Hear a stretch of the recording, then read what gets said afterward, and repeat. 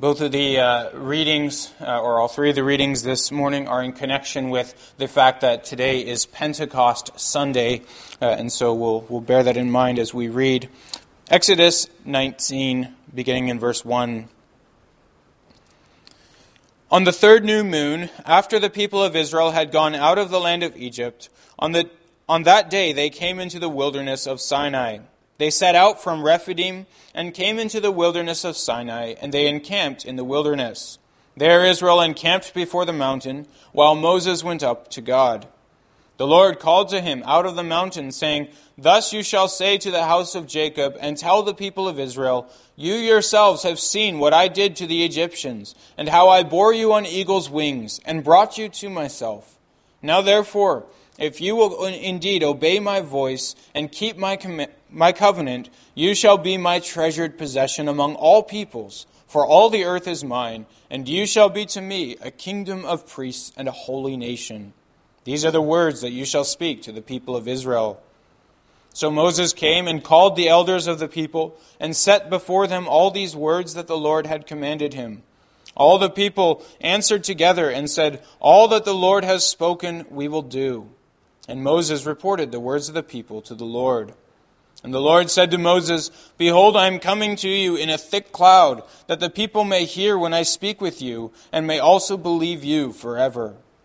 When Moses told the words of the people to the Lord said to Moses, "Go to the people, and consecrate them today and tomorrow, and let them wash their garments, and be ready for the third day. For on the third day the Lord will come down on Mount Sinai in the sight of all the people, and you shall set limits for the people all around, saying, 'Take care not to go up into the mountain or touch the edge of it. Whoever touches the mountain shall be put to death. No hand shall touch him, but he shall be stoned or shot. Whether beast or man, he shall not live. When the trumpet sounds a long blast, they shall come up to the mountain.' So Moses went down from the mountain to the people and consecrated the people, and they washed their garments. And he said to the people, 'Be ready for the third day. Do not go near a woman. Do not go near a woman.' On the morning of the third day, there were thunders and lightning and a thick cloud on the mountain, and a very loud trumpet blast, so that all the people in the camp trembled. Then Moses brought the people out of the camp to meet God, and they took their stand at the foot of the mountain. Now Mount Sinai was wrapped in smoke, because the Lord had descended on it in fire. The smoke of it went up like the smoke of a kiln, and the whole mountain trembled greatly. And as the sound of the trumpet grew louder and louder, Moses spoke, and God answered him in thunder. The Lord came down on Mount Sinai to the top of the mountain, and the Lord called Moses to the top of the mountain, and Moses went up. And the Lord said to Moses, "Go down and warn the people, lest they break through to the Lord to look, and many of them perish. Also let the priests who come near to the Lord consecrate themselves, lest the Lord break out against them." And Moses said to the Lord, "The people cannot come up to Mount Sinai, for you yourself warned us, saying, 'Set limits around the mountain and consecrate it.' And the Lord said to him, 'Go down and come up, bringing Aaron with you. But do not let the priests and the people break through to come up to the Lord, lest he break out against them.' So Moses went down to the people and told them." And then chapter 20, we read earlier, God gave them the Ten Commandments. Let's now turn to the New Testament, to the book of Acts, Acts chapter 1.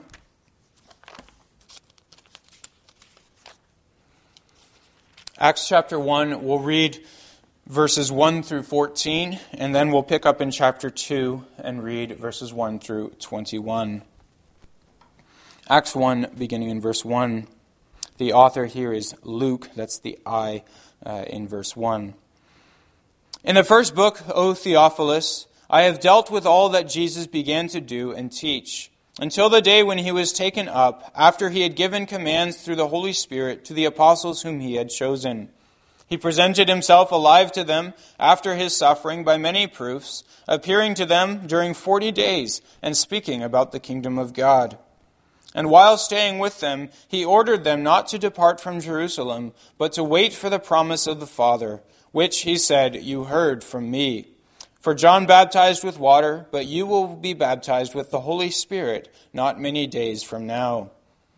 So when they had come together, they asked him, "Lord, will you at this time restore the kingdom to Israel?" He said to them, "It is not for you to know times or seasons that the Father has fixed by his own authority, but you will receive power when the Holy Spirit has come upon you, and you will be my witnesses in Jerusalem and in all Judea and Samaria and to the end of the earth." And when he had said these things, as they were looking on, he was lifted up, and a cloud took him out of their sight. And while they were gazing into heaven as he went, behold, 2 men stood by in white robes, and said, "Men of Galilee, why do you stand looking into heaven? This Jesus, who was taken up from you into heaven, will come in the same way as you saw him go into heaven." Then they returned to Jerusalem from the mount called Olivet, which is near Jerusalem, a Sabbath's day journey away. And when they had entered, they went up to the upper room where they were staying, Peter and John and James and Andrew, Philip and Thomas, Bartholomew and Matthew, James the son of Alphaeus, and Simon the Zealot, and Judas the son of James. All these, with one accord, were devoting themselves to prayer, together with the women and Mary the mother of Jesus and his brothers. Then we'll continue our reading in chapter 2, verse 1. When the day of Pentecost arrived, they were all together in one place. And suddenly there came from heaven a sound like a mighty rushing wind, and it filled the entire house where they were sitting. And divided tongues as of fire appeared to them and rested on each one of them. And they were all filled with the Holy Spirit, and began to speak in other tongues as the Spirit gave them utterance. Now there were dwelling in Jerusalem Jews, devout men from every nation under heaven. And at this sound the multitude came together, and they were bewildered, because each one was hearing them speak in his own language. And they were amazed and astonished, saying, Are not all these who are speaking Galileans? And how is it that we hear each of us in his own native language, Parthians and Medes and Elamites and residents of Mesopotamia, Judea and Cappadocia, Pontus and Asia, Phrygia and Pamphylia, Egypt and the parts of Libya belonging to Cyrene, and visitors from Rome, both Jews and proselytes, Cretans and Arabians? We hear them telling in our own tongues the mighty works of God. And all were amazed and perplexed, saying to one another, What does this mean? But others, mocking, said, They are filled with new wine. But Peter, standing with the 11, lifted up his voice and addressed them, Men of Judea, and all you who dwell in Jerusalem, let this be known to you, and give ear to my words. For these people are not drunk as you suppose, since it is only the 3rd hour of the day. But this is what was uttered through the prophet Joel. And in the last days it shall be, God declares, that I will pour out my Spirit on all flesh, and your sons and your daughters shall prophesy, and your young men shall see visions, and your old men shall dream dreams. Even on my male servants and female servants, in those days I will pour out my Spirit, and they shall prophesy. And I will show wonders in the heavens above, and signs on the earth below, blood and fire and vapor of smoke. The sun shall be turned to darkness, and the moon to blood, before the day of the Lord comes, the great and magnificent day. And it shall come to pass that everyone who calls upon the name of the Lord shall be saved. So far, our reading from Acts chapter 2. As we reflect on all that we've read, let's sing together for this morning's sermon is Acts chapters 1 and 2. It's really more of a thematic sermon, a topical sermon like our afternoon sermons are, but we'll be pulling these themes out of Acts 1 and 2. Brothers and sisters in our Lord Jesus Christ, as I mentioned earlier, today is the day of Pentecost, which the Christian church celebrates every year.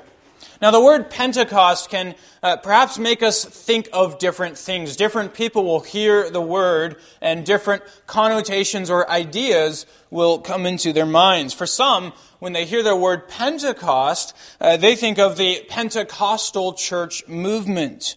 Churches that speak in tongues, that claim to possess miraculous powers or gifts, prophecies. Some of these churches, you might even say, bordering on the crazy, doing things that are beyond reason, sometimes also raising legitimate concerns about fraud and fake miracles. It is a very real phenomenon among the Pentecostal church movement, those who profiteer on these things. The Pentecostal movement, it's massive all over the world, particularly in South America, in Africa, in Asia. It's the fastest growing branch of Christianity. So some might, when they hear Pentecost, might think of that. Those of us who've grown up in Reformed churches will typically, when we hear the word Pentecost, we'll think of the events that we read in Acts 1 and 2, the outpouring of the Holy Spirit. Not too many people, when they hear the word Pentecost, think of the Old Testament. We easily forget that before Pentecost was a Christian holiday or a Christian feast, it was a Jewish feast. And that should make us wonder, well, what was the Jewish feast all about? We know and we confess as Reformed churches, the New Testament does not just stand there on its own, but is built on the foundation of the Old. Christ did not come as the bringer of a new religion, but as the fulfillment of all the promises God made in the Old Testament. And so we see our faith as the continuation of the faith of Abraham and Moses and all of the saints of the Old Testament. And when we look at Judaism today, we should not have in our minds this idea of one religion that continues to today and then Christianity that branches off, but rather quite the reverse. We ought to see rabbinical Judaism, the Judaism of today, as that which branched off, broke off of the faith of Abraham and the saints of old. And so Pentecost too did not appear as a new thing 2,000 years ago in Acts 1 and 2. It was already a huge, momentous feast among God's people. And so what we want to ask then is, what was that feast all about? What did it point to? In this way, our hope is that by understanding this, we can enrich our understanding of what this feast also means today. And in particular, we may hopefully be able to see ourselves as part of God's larger story of redemption, of which Pentecost is a part. And so we turn first to the Old Testament. The Feast of Pentecost was not always called by that name. It used to be called in the Old Testament the Feast of Weeks. You can read about this in Deuteronomy 16, describing the three major feasts of the Old Testament. There were many other smaller feasts, but there were three main ones. One is the Feast of Passover. We spoke of that only a couple months ago, or a month and a bit ago, when we celebrated Good Friday. Do you remember the Feast of Passover, the night when God delivered Israel from Egypt, and the angel of God struck down the firstborn of Egypt, but then passed over the houses of God's people. They celebrated Passover with the sacrifice of a lamb, an unblemished lamb, pointing, as we saw then, pointing forward to the cross of Christ. So there was Passover. Then there was the Feast of Weeks, which came to be known later as Pentecost. And then there was the Feast of Booths, or tents, in which the people of God were literally commanded to go camping for a week, which you can only imagine must have been a favorite among the kids in Israel, perhaps less so among the parents. But those were the three major feasts of Israel. And there in the middle, the Feast of Weeks, which is Pentecost, it was celebrated at the end of the wheat harvest. It sort of functioned like our Thanksgiving Day that takes place at the end of the harvest. And it took place exactly 50 days after Passover. Hence the name Pentecost, which is just Greek for 50 days. That's what the word means. And so you can read about this in Deuteronomy 16. The Israelites were commanded to count down the days from Passover, from the Sabbath of the Passover. They would count down 49 days, and then the next day would be Pentecost. Hence the Feast of Weeks. They were to count down a week of weeks, 7 weeks, 49 days. And that feast then, in that feast they would celebrate the harvest. Now the Jews understood this as being more than just a Thanksgiving day, more than just about the wheat harvest that they may have gathered that year. They understood this, like all of the feasts, as pointing to redemptive history, pointing to what God was doing or would do for the world. And in this feast in particular, they understood as pointing forward to the harvest of righteousness and the harvest of all the nations that God would one day harvest from the world, that God would gather in. Now there's a connection here that the Jews understood to the promise made to Abraham. Back in Genesis chapter 12, when God first came to Abraham and made a covenant with Abraham, the Lord said to him, go from your country and your kindred to a new land that I will show you, and I'll make of you a great nation, and I will bless you. And he says, I will bless those who bless you, and him who dishonors you I will curse, and in you all the families of the earth shall be blessed. There was the foundational promise, the first word spoken to Abraham, already looking forward to this day, the harvesting of all the nations. In you I will bless all the families of the earth. Well, that's the great harvest then that Pentecost was used to celebrate. When all the nations would be gathered into God's kingdom, gathered into God's people, and then also taught God's ways. Hence we speak of a harvest of righteousness among the nations. It's not just that they'd be gathered into in name among God's people, but that God's righteousness would be established among them. One of the ways that this was often commemorated by the Jews was through the singing of Psalm 67. We sang it earlier. The psalm is carefully crafted for this feast, built out of 7 verses with 7 words each to mark those 49 days. And you see that harvest theme there in Psalm 67. Verse 6, for example, the earth has yielded its increase. God our God shall bless us. But you notice in that same psalm, that same redemptive perspective of the feast. The overall thrust of the psalm is not even about the wheat harvest, but about that great harvest of God. So you look at verses 1 to 3, for example, of Psalm 67. May God be gracious to us and bless us and make His face to shine upon us, that your way may be known on earth, your saving power among all nations. Let the peoples praise you, O God. Let all the peoples praise you. So as the Jews celebrated this feast, at least in ancient times when this psalm was written, they understood the purpose of this feast. However, over time, many Jews lost sight of the redemptive dimension of this feast. When you get to the time of the New Testament, we're familiar with some of these different categories of Jews. I mentioned them before in a sermon in the last couple of weeks. The Pharisees, Sadducees, Essenes, Zealots, and so forth. The Pharisees in particular had zoomed in on the law as the hope for Israel. And all of their focus and their very reason for existence was their devotion to the law.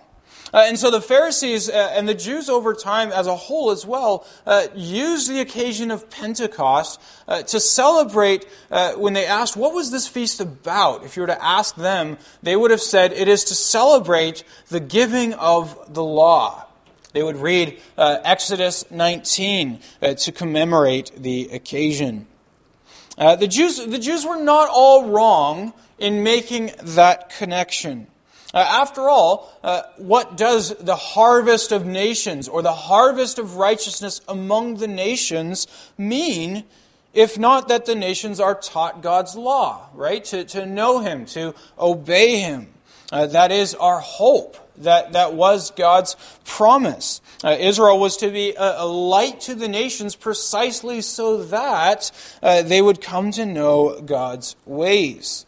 Psalm 67 is also very, very clear about this.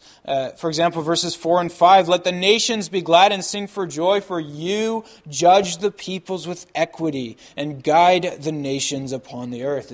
It's an allusion there to God's law functioning in practice among the nations.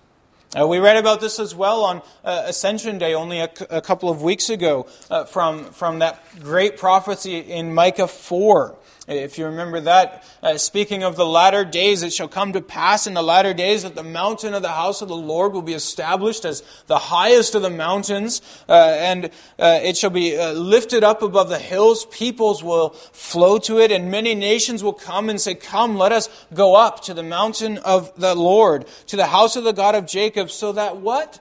So that He may teach us His ways. There's the law, right? And that we may walk in His paths. For out of Zion shall go forth the law and the word of the Lord from Jerusalem. Then He shall judge between many peoples and decide disputes for nations far away. And that's the harvest, that same harvest that Pentecost looks forward to. And we do see there the central role that the law plays in that harvest. So the Jews were not altogether wrong in commemorating the giving of the law.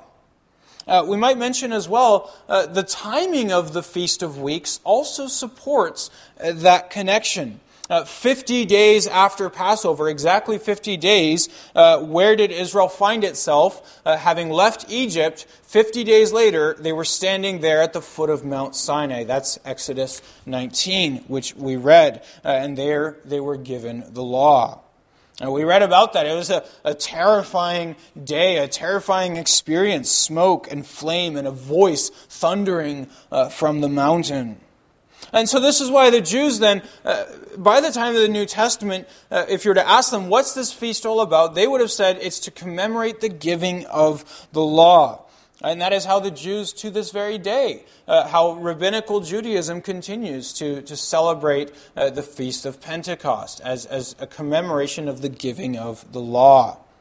The 49 days that count down to the day of Pentecost came to be known over time as the period of waiting for the gift, by which, of course, they refer to the law. So, is that it, though? Is that what Pentecost is all about? To commemorate the giving of God's law? Is that what our hope is for? Is that what we are waiting for? Well, no, the Jews lost sight of something over time. In fact, you might point to two things that the Jews lost sight of. Number one, many of them lost sight of the global scope of God's promises. They became obsessed. You see this especially in the time of the New Testament, obsessed with Israel's unique identity among the nations, forgetting that all along from day one, God has had His eyes set on the nations. They forgot that promise to Abraham, "And you shall all the families of the earth be blessed." And number two, insofar as they made Pentecost all about the giving of the law, they failed to understand how powerless the law had proven to be in their own history to produce that harvest of righteousness that Pentecost looks forward to. The law, without the Spirit of God changing hearts, the law cannot bring about the righteousness that they hoped in. This was really the central error of the Pharisees. They believed that the law had power to bring about righteousness. And so they devoted their entire lives to the law. And they failed to realize how powerless the law had proven to be over many generations, many centuries. The Pharisees and the teachers of the law had staked all of their hope on the law. In fact, they even went beyond God's law, inventing for themselves rule upon rule, fences around God's fences, to be able to ensure that everyone was keeping God's commandments. And they were convinced that in this way they could make themselves righteous before God. And again, so they are to this very day. That's what rabbinical Judaism is all about. It's observing the minutiae, the tiny commandments that surround the greater commandments. The observance of regulations about food and drink, ceremonies to observe, or what can or cannot be done on the Sabbath day. Just to give an example, I may have used this before, but to give an example, an Orthodox Jew, say in New York City, might go into a building, one of the many skyscrapers in New York City, and would want to get into an elevator. If he's doing that on the Sabbath, he would wait. He has to wait until a Gentile can come alongside him to get into the elevator with him and press the button for him. Why? Because by pressing a button, you are creating a spark. And by creating a spark, you are lighting a fire. And the law of God says you shall not light a fire on the Sabbath day. It seems silly. It seems absurd. Because this is not what makes you righteous before God. But this is what the rabbinical tradition is all about. The observance of these sorts of commandments. And so what the Jews fail to understand is that their observance of the law was not making them any more righteous. All of their obsession with the law was doing nothing to change their hearts or to change their lives for the better. And they could look at their own history, the history of the people of Israel as recorded in the books of Kings and Chronicles, and one can easily see the law by itself doesn't change people. It doesn't bring about the righteousness that we hope for. And this was something the Lord Jesus had to continually point out to them. Your observance of the law is not making you any better. Matthew 23, verse 23, Woe to you, scribes and Pharisees, hypocrites, for you tithe mint and dill and cumin, and have neglected the weightier matters of the law, justice and mercy and faithfulness. These you ought to have done without neglecting the others. Their observance of the minutiae was not helping them to keep the great commandments. We read the greatest two commandments earlier in this worship service. You shall love the Lord your God with all your heart, your soul, and your mind, and love your neighbor as yourself. Keeping ceremonies, keeping regulations, building fences doesn't help with that, the greatest of all the commandments, from which all other obedience springs. The Jews forgot their own history, in fact. Think back to Exodus 19 and that momentous occasion when the law was given. What happened right afterwards? From Exodus 19 to 31, that records the giving of the law, not just the Ten Commandments, but a number of other laws about sacrifices and the tabernacle and so forth.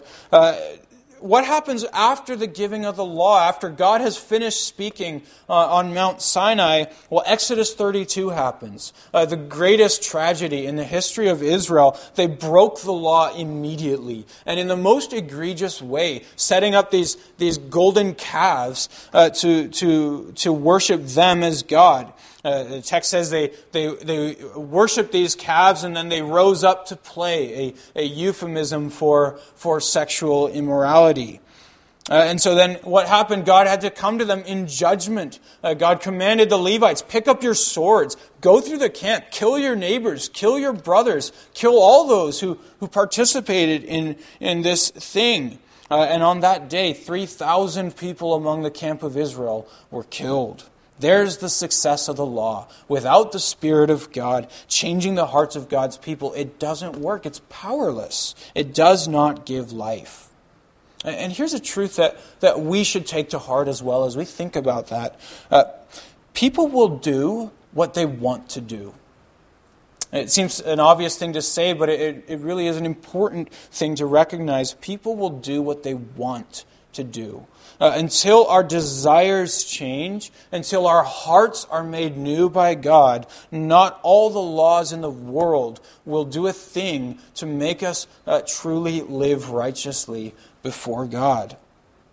Parents often discover this same truth for themselves. They raise their children in Christian homes, under very strict homes. They give them laws and rules, and they believe that these can be a substitute for discipling the hearts of their children. And so they fail to disciple their children's hearts. They fail to teach them to love God. They fail to draw them towards God. They don't pray for God to capture their hearts, and they discover in the end that the project fails. If their hearts are undisciplined, children will grow up and ultimately throw off all of the laws, all of the strictness, and rebel against it, because the law by itself is powerless to bring change. True righteousness must come from a changed heart. This is what the Pharisees and the Jews failed to understand. So that really sets the stage then for the New Testament and the Feast of Pentecost. That we find the Jews to that day continuing to set their hope on the law, continuing to be blind to their own failures to keep the law, and blind to the law's inability to reach the surrounding nations as well. And yet the promise is still there, isn't it? The promise of Pentecost remains. One day, God has promised the nations are going to be drawn in. One day, that promise to Abraham is going to be fulfilled. One day, there will be a harvest.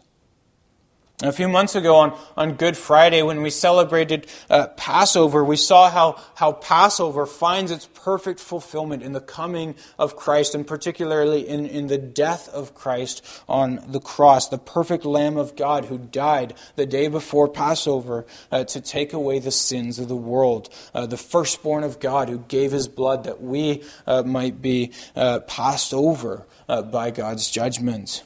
And then on Easter Sunday, we celebrated the resurrection of Christ, that great turning point in history. And then after the resurrection, the stage goes silent. There's a period of 40-some days where the stage is silent. If you follow the gospel narratives along, particularly Luke's gospel is helpful here, Luke being also the author of the book of Acts, you learn that during that period, Jesus continued to meet with his disciples for a period of around 40 days. And Jesus' last words to the disciples right before his ascension, his last words are recorded in Acts chapter 1. We read them earlier. Acts 1 verse 4, while staying with them, he ordered them not to depart from Jerusalem, but to wait for the promise of the Father. So now we are just a few days away from Pentecost, and Jesus tells them the same thing they've heard from childhood. Wait for the gift. Wait for the gift. Familiar language, but what gift is it they're waiting for? It's not the law, is it? It's the Spirit, the power of God to actually keep the law. So Acts 2 then, when the day of Pentecost arrived, they were all sitting together in one place, and suddenly there came from heaven a sound like a mighty rushing wind. It filled the house where they were sitting, and divided tongues as of fire appeared to them and rested on each one of them. And they were all filled with the Holy Spirit and began to speak in other tongues as the Spirit gave them utterance. The scene there, it's almost reminiscent, at least in some ways, of Exodus 19, isn't it? A violent wind, flames of fire. But the gift that is given is not the law. It's the Spirit of God who gives the power to keep the law. Now this brings me to a bit of a tangential note. I want to spend just a couple minutes on this. A question that often arises, did the people of God in the Old Testament not have the Spirit? Wouldn't you need the Spirit to obey God at all? Wouldn't you need the Spirit to live by faith? It is assumed by some, and I'll get to the reasons why in a moment, but it's assumed by some that since the Spirit came at Pentecost, he must not have been with God's people before. I even heard this recently in a lecture where the speaker was marveling at the obedience of some of the Old Testament saints and said it's amazing that they obeyed that well and that without the Spirit. And I thought, how could you obey without the Spirit? Well, it's a misunderstanding. Of course the people of God had the Spirit of God with them then as well. Psalm 51, a psalm of David. David prays, "Take not your Spirit from me." Does that not mean that the Spirit was with David? Many others as well are specifically mentioned as possessing the Spirit of God. Joseph, Moses, a certain Bezalel, the craftsman who put together the tabernacle, is said to have been filled with the Spirit.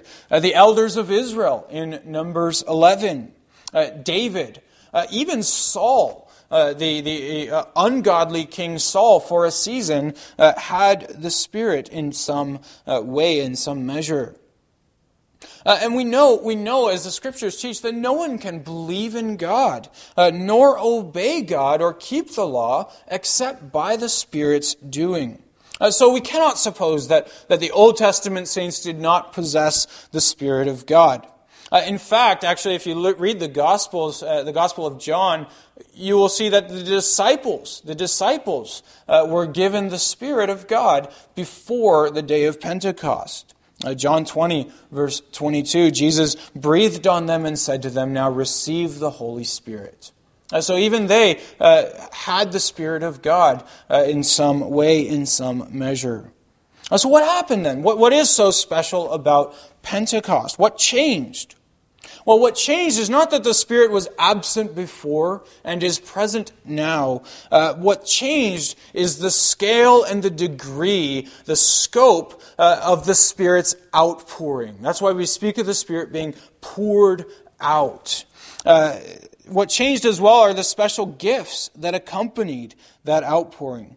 And this is how Peter himself explains it in Acts chapter 2. He quotes from Joel, the prophecy of Joel. And he says, "In the last days it shall be, God declares, that I will pour out my Spirit on all flesh." That's the difference. I will pour out my Spirit on all flesh. "And your sons and your daughters shall prophesy, your young men shall see visions, your old men shall dream dreams. Even on my male servants and female servants, in those days I will pour out my Spirit, and they shall prophesy."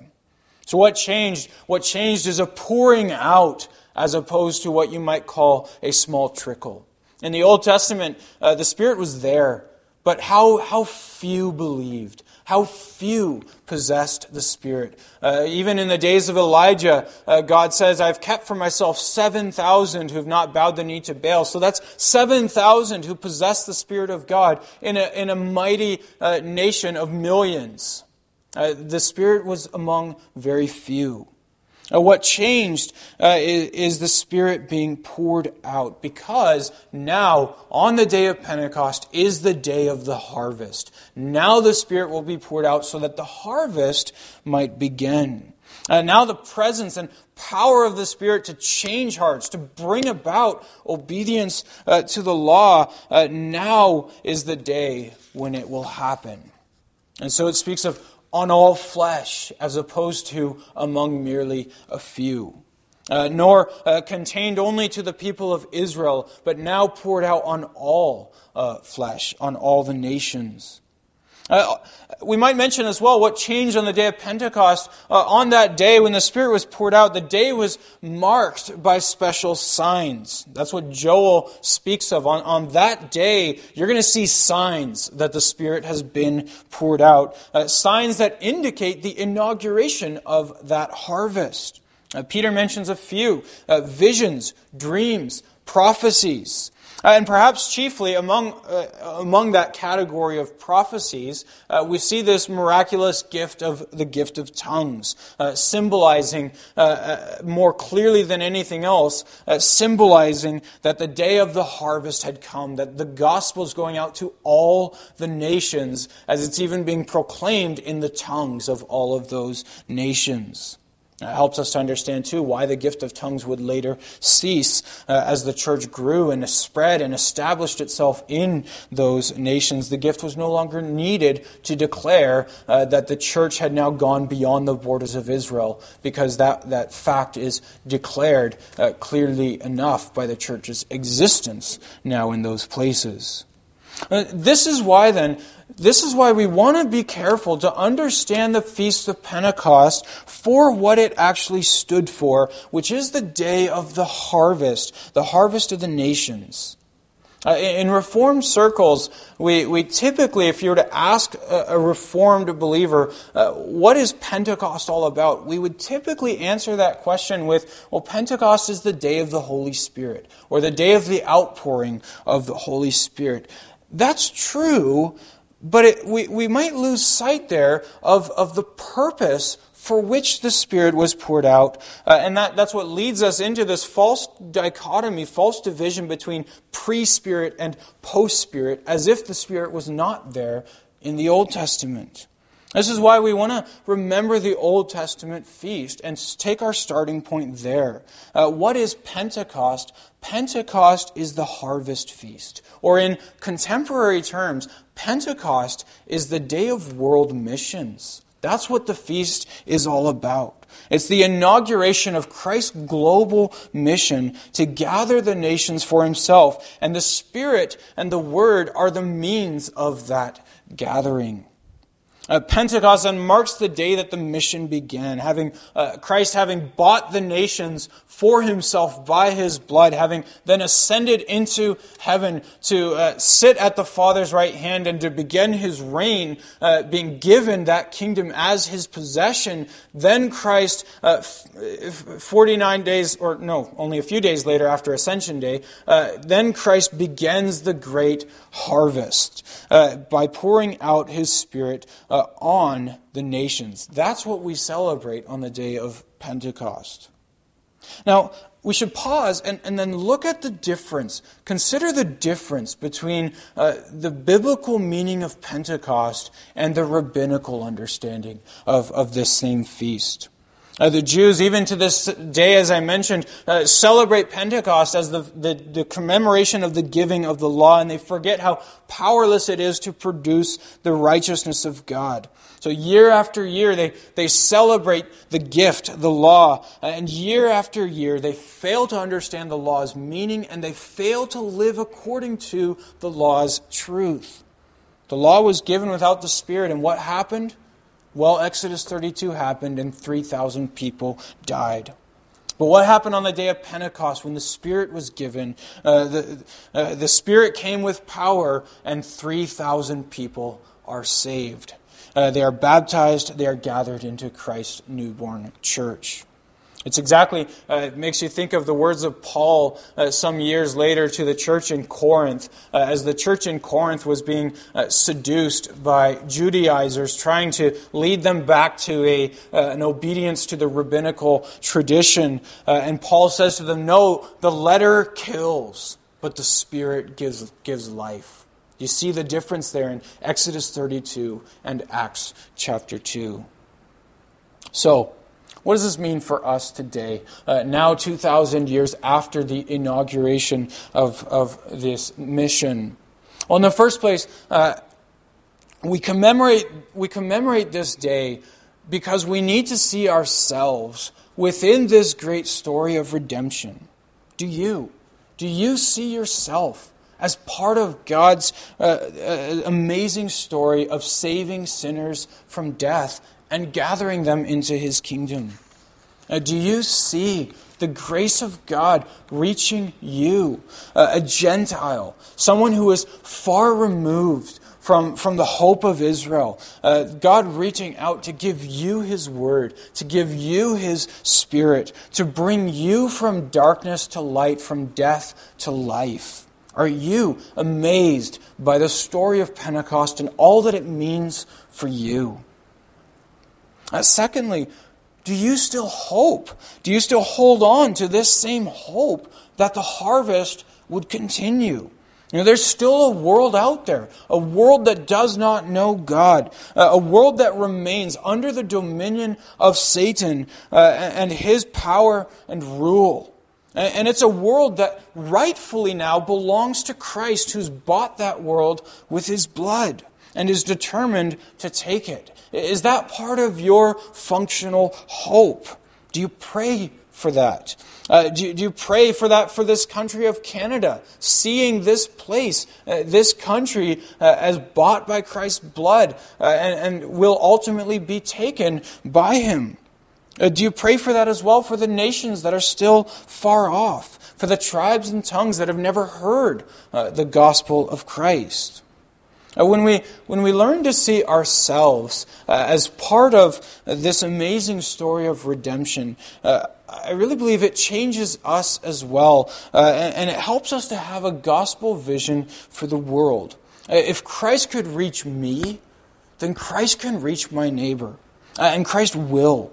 If the gospel could make it this far by God's grace and by the power of the Spirit, then the gospel is going to keep going and it's going to reach the ends of the earth.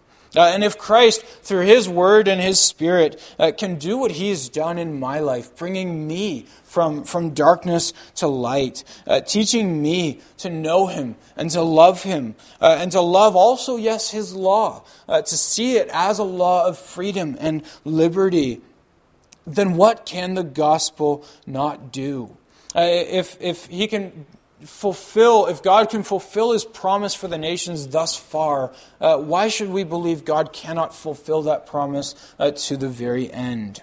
If he can take the hardest of hearts and the most ignorant of people and bring them to the knowledge of his grace and give them new hearts, can he not continue that work in our world today?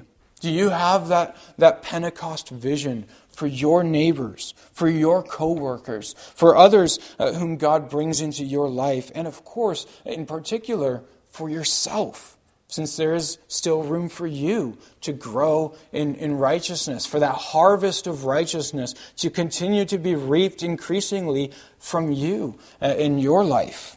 Does the joy of Pentecost, in other words, also captivate you?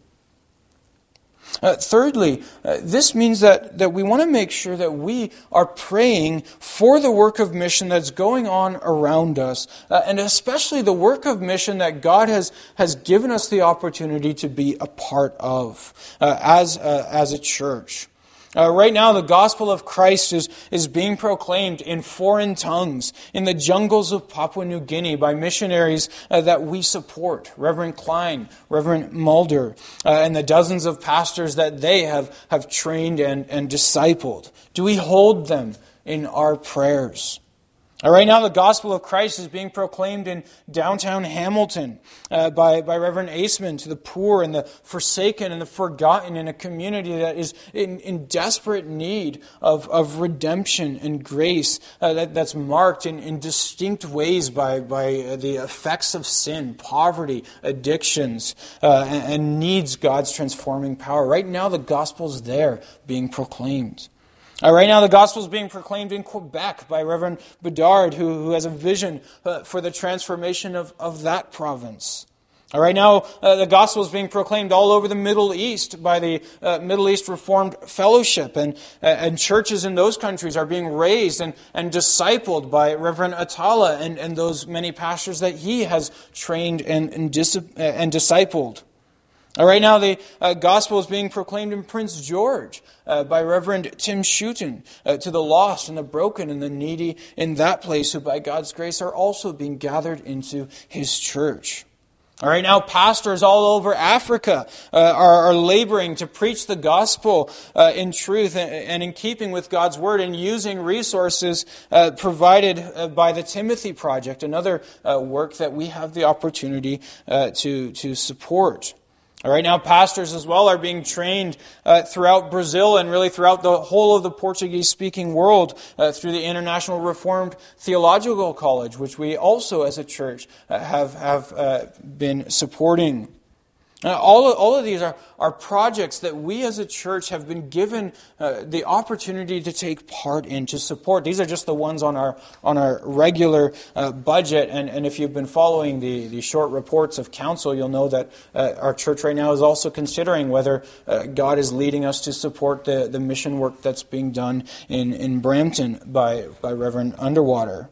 One could mention as well the kingdom projects that we support through our deacons collections, the Anchor Association for the Disabled in our midst, the Canadian Reformed World Relief Fund, Adoration Christian Center in Haiti, the Asia Mission Board, the New Hope Orphanage in West Timor, the Reformed Faith and Life radio broadcast, the Ontario Christian Gleaners, all of these kingdom projects as well. And it's amazing that by God's grace, we have the opportunity to be part of this Pentecost work, laboring in these kingdom projects. Do we have a Pentecost vision for these? Do we see the money that we pour into these diverse projects as investments for the kingdom of Christ, furthering that harvest, each contributing to that harvest hope which is envisioned in Psalm 67 and in Micah 4, as we saw a couple weeks ago? Do we recognize that all of these projects depend for their success on the Spirit's work there? No rules, no laws, no regulations by themselves will produce what we're after, that harvest of righteousness. They need the Spirit of God. And if so, do we pray for those projects accordingly? So we celebrate Pentecost to not only commemorate the fulfillment of God's promises in the inauguration of the harvest, but we commemorate the day so that we ourselves more and more would cultivate that same vision to be part of that same harvest today.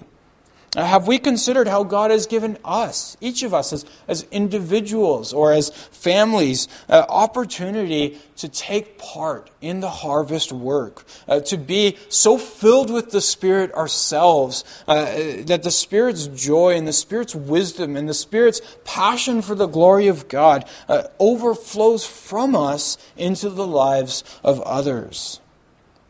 Now, if all this leads you to wonder, I'll close on this. If this leads you to wonder, how can I be more filled with the Spirit of God?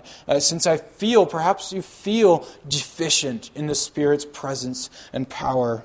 Well, here's how, going by the biblical prescription. Number one, listen to the Word of God. That's what we're doing right now. The Spirit always accompanies the Word. The Spirit never works apart from the Word. So whether you're reading the Word in private or studying the Word together in groups or listening to the Word as God's congregation, be engaged with the Word of God. That's the tool of the Spirit. And number two, if there are any guests who happen to be listening to this who are not baptized and gathered into Christ's church, then do so. Turn from a life of sin to a life of obedience and inaugurate that by coming forward to be baptized. Now you can see I'm getting that from Acts chapter 2. The people were cut to the heart when they heard Peter's sermon, and they said, "Brothers, what shall we do?" And Peter said to them, "Repent and be baptized for the forgiveness of your sins, and you shall receive the gift of the Holy Spirit." That also means for those of us who are baptized and are gathered into the church, you need to make that repentance and that confession a continual part of your Christian life. The Spirit does not work in hard hearts except to soften them and change them and humble them. So you want to be filled with the Spirit. If you have sin that needs confessing, confess it, deal with it. Humble yourself before God, and He will lift you up. Number three, pray. Pray to God. Luke 11, verse 13, the words of the Lord Jesus, where He said, "If you then who are evil know how to give good gifts to your children, how much more will the Heavenly Father give the Holy Spirit to those who ask Him?" This is what our catechism also says when it deals with the topic of prayer in the Christian life. It says prayer is the most important part of the Christian life because God will give His grace and the Holy Spirit only to those who constantly and with heartfelt longing ask Him for these gifts and thank Him for them. So pray. Pray as well because the Spirit works through prayer. When we listen to God's Word, we believe His Word and then we respond in prayer. And the Spirit works through that. And even in fact, looking back at that, we can recognize the Spirit having carried us through all of that. The listening, the believing, and the responding. All of that is the Spirit's work. Let me just say a quick word to the children among us. If you've been able to follow along this far, then you know that what we're celebrating at Pentecost is Jesus gathering all the nations for Himself. Just like a farmer might gather their crops at the end of the years, at the end of the harvest. And so, children, pray for these two things. Pray that Jesus would continue to send His Spirit into the world to change hearts, to send His Spirit to people who don't obey God, and to give them new hearts. And secondly, pray that God would also give you His Spirit more and more so that He would lead you to always obey Him and love Him because you also are part of Jesus' harvest. So pray for those who don't know God that they would be part of the harvest, and pray for yourself that you would be part of that harvest. To the young people too among us, do not neglect your prayer life. Do not be like the Pharisees, believing that having rules, living an outwardly ordered Christian life is somehow a substitute for having a meaningful relationship with God filled by the Spirit. Having rules is not going to lead you to greater and greater Christ-likeness. It's not going to produce in you that new life or that love for God that you need. It won't work. It never does. You need the Spirit of God. So receive the Spirit through the Word that's your spiritual food, and through prayer where you're crying out to God for help along the way, and the Spirit is working with you through your prayer. It's what Paul says in Romans 8. The Spirit, when we pray, the Spirit intercedes for us with groanings too deep for words. So then all of us, brothers and sisters, let us keep this feast by rejoicing at the harvest, giving thanks to God that we are part of the harvest, that we get to be both the wheat that is gathered in and, by God's grace, the laborers who have the privilege of doing the gathering. Amen. Let's respond to God's word by singing together from hymn 76.